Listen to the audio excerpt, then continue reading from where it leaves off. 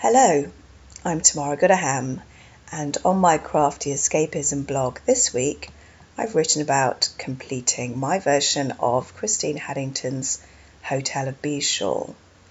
I'm so happy with it.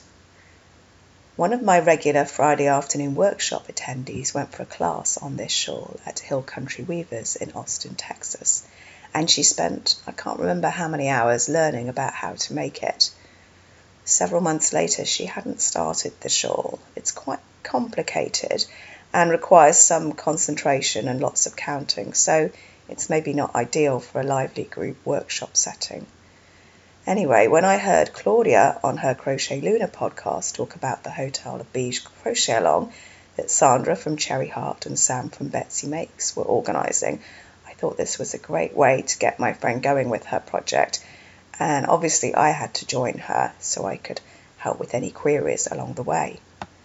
I absolutely love the pattern because it's made up of many different techniques. There's cute puff stitches for the bees, overlay technique, which I love, for the wings, and filet crochet for the open honeycomb pattern. I enjoyed the challenge of all the counting. It's also a shape that I like. I'm kind of fussy about the shape of my shawls. I like to wear them around my shoulders with a knot at the front, so not every shawl works this way. My yarn choice was Queensland Collection Savannah, which is a linen silk mix. I was a bit worried because it's not soft, but it's not scratchy either. I haven't used linen before to make a garment. It's starting to get quite hot here in Houston, and wool just doesn't work.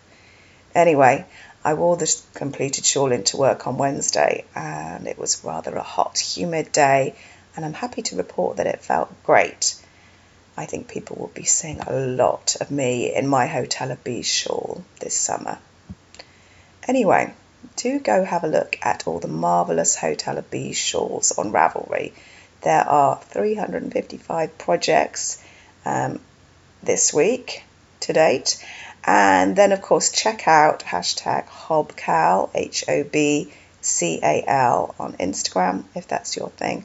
And I would highly recommend that you have a go making it yourself too.